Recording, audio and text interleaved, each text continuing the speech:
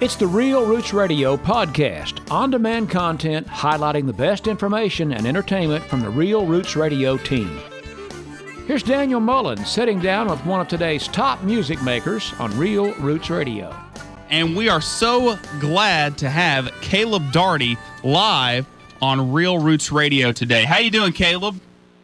Doing all right, man. How you doing? I'm doing well, you were telling me off air that while you haven't been on the road traveling, you've been busier than ever being stuck at home for this quarantine. Why don't you tell us about how that happened?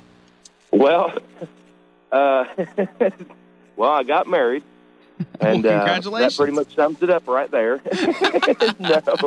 No, we, like I said, I've been very fortunate to not have to work a whole lot during all this. Now, my wife, on the other hand, she works in a pharmacy, so she's had to work pretty much the entire time. Oh, wow. And but no, like I was telling you a little bit ago, we bought a new place here a few months back, and we've been doing remodel work and dirt work and building fence and all kinds of stuff here at the new place.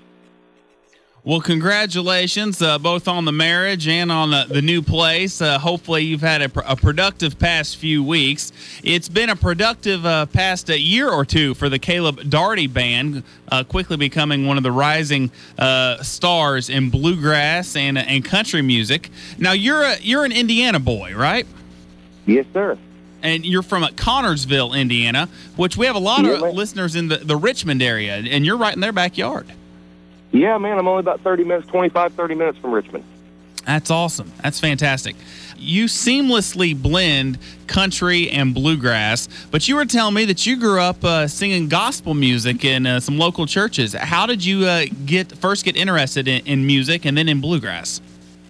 Well, man, I've always liked bluegrass because that's what, we always played growing up. We played bluegrass gospel, and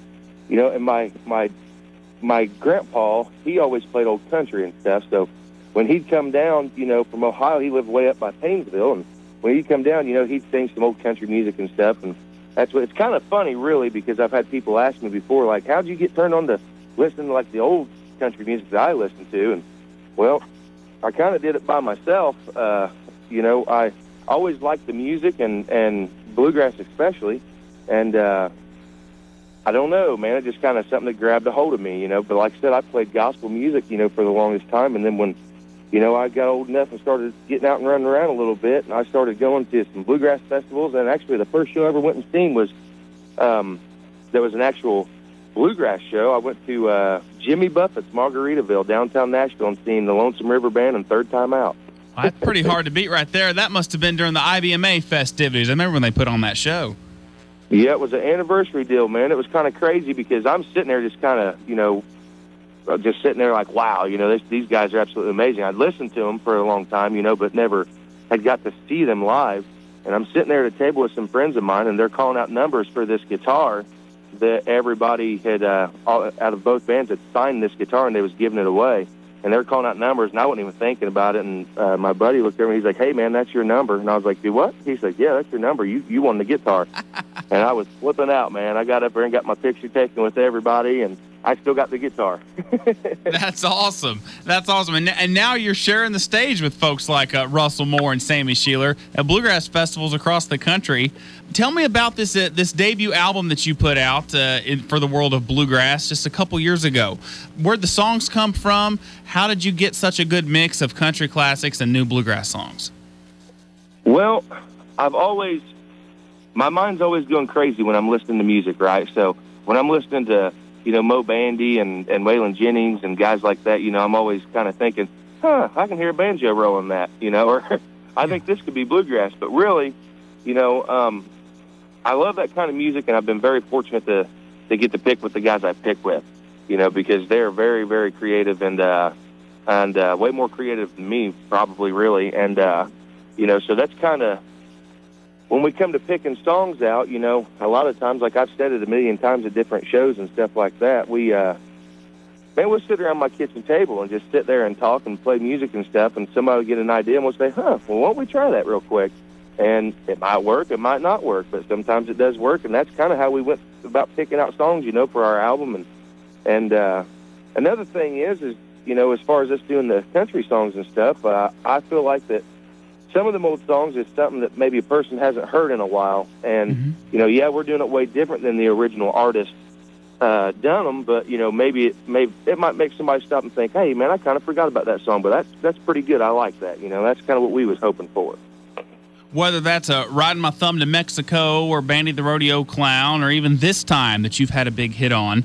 Talking with Caleb Daugherty of the Caleb Daugherty Band. The band is key. You mentioned your band. Who all's in the band these days? I know you've had the same guys for quite a while now. Yeah, man, we got Zion Napier. He plays mandolin for us, and he writes some of our material, and all around just a very talented guy. But he's in Scipio, Indiana, which is down south from me, actually about an hour and a half south, which to us sometimes with practice that seems like a long way, but I know for some other bands they drive a way, way, way longer distances than that to do things. But we got Zion, and then we got Kyle Ramey playing fiddle. He's down there around Zion and North Vernon area. And then we've got Kyle Clerkin playing banjo. He's down around the same area as the other two boys. And then we got Zach Collier playing bass for us, and he's up in Indianapolis. You just got them from all over the place, right? I reckon so, man. I reckon so. I'm kind of the furthest away from everybody. Caleb Daugherty on Real Roots Radio. Now, Caleb, who were some of your biggest influences in the world of country and in the world of bluegrass? Well, I guess we can start with country. I mean, I've always loved country music, but man, when you hear a guy like Vern Gosdin or Merle Haggard or George Jones, when you hear them cut a line, there's just something about that just to me draws me in. And I'm a guy that loves sad songs. I don't know why, but I'd rather hear a sad, slow, heartbreaking song any day, over something that's real fast and uplifting. I don't know why, but I just love that kind of music. But, them was the guys that, I kind of, my go-to guys, which is, there's so many of them to kind of narrow them down. And when it comes to bluegrass, man, I've always loved the style of, J.D. Crowe and I mean, there's, especially when Whitley was with him, was, one of my favorite times. And, but, I don't know, the Osborne brothers, man. I mean, there's just so many of them bands out there that just, I don't know, they just, well, as for many other people, they just, boy, they get their motor revving. What do you look for in a song that makes you think that that's one we want to cut? I know you said that when you're always listening to music, it just kind of comes in your subconscious to hear a banjo rolling or fiddle whining. But regardless of whether it's a country song, a bluegrass song, an old song, or a new song, what do you look for in a song that speaks to you? Well, I guess my biggest thing that I look for is something that I can feel, or somebody that sings the song with feeling, or if it's something that I think I can take and sing it and mean it, and not necessarily, lived it, but something that I can relate to. Maybe it's just a line out of the song or something like that, that makes me feel like I can grab a hold of that and maybe make somebody else feel what the song is about, and old Vern Gosdin and Jones, them guys was the best at, stuff like that, and Whitley, and, there were so many guys out there that, there's so many guys out there that can sing with feeling, and then there's a lot that don't, I think. And, but the older written music is the stuff that I don't know, man. It just kind of reaches out and grabs a hold of me, and I look for that, I don't know, that feeling that you get, Absolutely. Absolutely. You've had such a whirlwind past couple years with this hit album on your hands. You have went from essentially a virtual unknown to being one of the most talked about young singers and talked about young bands in bluegrass, and hit songs on Sirius XM and playing a bunch of the top festivals across the country. What has this unique rise been like for you over the past couple of years? Unreal. Really, it blows my mind every time I think about it, because I said, I've played music for a long time, and I've played in, quite a few different bands and stuff, and, and I've always loved to play music, and I've always loved to sing, of course, and, but I don't know, it just seemed like, we got put in a couple of very, very good shows, and things just kind of took off for us, and it was, I don't know. It's still hard to believe for me, you know. I mean, there were so many different people that, you know, once they heard us, you know, they was willing to help us and try to get us, you know, going somewhere, and it worked. And, you know, I'm very, very thankful, but at the same time, like, I don't believe it. Your new album's called Burnt the Sawmill Down. You mentioned that you're a huge Keith Whitley fan, and you can hear it in the notes that you sing. But the title track is a Keith Whitley song that a lot of folks may not be familiar with. Tell me the story of how you were able to record the song Burnt the Sawmill Down. Well, it's kind of a funny story, man. I'm good friends with Jesse Keith Whitley, and we was in Nashville here a few years ago, and I think we may have been going to the studio, actually. And but anyways, we was riding down the car with Jesse and my good friend of mine, Chris Keith, which he actually owns our label too. But Jesse says, "Hey, I got a song. You guys got to hear this." And he turns it on the radio in the car, and you could tell it wasn't no studio recording. It was more of a demo recording. And man, you just hear this guitar just, you know, take off, and thought, man, that's pretty good, you know, before it ever got to the singing, you know. I'm like, that's pretty good, you know, and it's got a good feel to it. And then here comes Keith Whitley, and he starts cutting the vocals on this. And I'm sitting there in the back seat of this car, man. I'm about to go crazy. I'm like, oh, my goodness, this is unreal. And he said, Jesse told us, he said, there's only been like 3 or 4 people ever heard this since his dad cut the demo. And so he played it, and then I asked him to play it again. And I asked him, I said, man, I need to record this song. I said, I hear, you know, fiddle and banjo and dobro, and, you know, I hear bluegrass in this song. And he said, well, I think we got a guy that's going to record it and make a country cut on it. And I said, well, that's all fine and dandy. I said, that don't bother me at all. I said, I want to do bluegrass anyways. I said, so, you know, I need it. Let me have it. I had to haggle around with him for a little bit, and he finally said, man, you know what? He said, I think you guys could do that. And he ended up sending it to me, and, man, we cut it, and we had some good pickers on it, and we had Josh Swift play the dobro parts on it, and, you know, it all turned out. I mean, I loved it. We recorded down at Ricky Watson's, and I mean, I absolutely loved how it turned out. As a Keith Whitley fan, that had to be pretty special to get to record an unreleased Keith Whitley song and have you be one of the first voices people heard interpret this tune. Oh, man, it was amazing.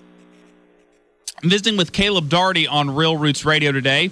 Now, Caleb, you are from Indiana, and we were talking off air about you being a big fan of the boys from Indiana and the Wildwood Valley Boys. That's generation number 2, Tony Holt and Aubrey Holt and all of them. And I know you've been doing a couple of old boys from Indiana and Wildwood Valley Boys tunes in some of your shows. Why don't you tell us how you first became acquainted with the Holt boys? Well, I've heard my dad talk about them, you know, because like I said, when I was young, when my dad was young, he used to go to bluegrass festivals and stuff, and I heard him talk about the boys from Indiana being, you know, one of his favorite bands, and he always talked about, man, every time they'd play a show, you know, the crowd would never let them quit. You know, they'd do their last song, and they'd call them back again. You know, they'd do another song, they'd call them back again. I mean, they couldn't hardly get off the stage, you know, and Dad would tell me these stories about them, and then I got hooked up with a guy by the name of Amos Collins here in Connorsville, and he had a little music hall here in town. Well, that's when I first got to hear Tony Holt and Aubrey with the Wildwood Valley Boys, and, you know, they'd come here to town and play. And I always thought, daggone, you know, them guys are just, they're good. You know, I mean, they were just unbelievably good. And I ended up getting a hold of a few of their albums and, you know, been burning them up ever since, man. I mean, you know, it was just, the guys was just unreal songwriters and singers, and like I said, Aubrey and Tony both, man. I mean, in my opinion, they're some of the best bluegrass singers you will ever hear, no matter where you go. Oh, absolutely. Absolutely. We're big Boys from Indiana and Wildwood Valley Boys fans here on Real Roots Radio. And you're right. They're singing and they're songwriting some of the best ever. You've got a couple of tunes from their catalogs earmarked for your new album. When can folks expect some new music from the Caleb Daugherty Band? Well, we're hoping to have some new music out here in the next few months. As with everybody, I mean, all the sickness and everything going on has been, you know, kind of putting everything behind schedule a little bit, but we're still plugging along here, and and hoping that here within the next few months we'll have some new music out. Fantastic. Hey, thank you so much for joining us on Real Roots Radio today, Caleb. I really appreciate it. Hey, thank you for having me, brother. It was great talking with you. I hope to see you on the road soon. Everyone has time for good music. You got time to breathe, you got time for music. The Daniel Mullins Midday Music Spectacular, weekdays 10 to noon on Real Roots Radio.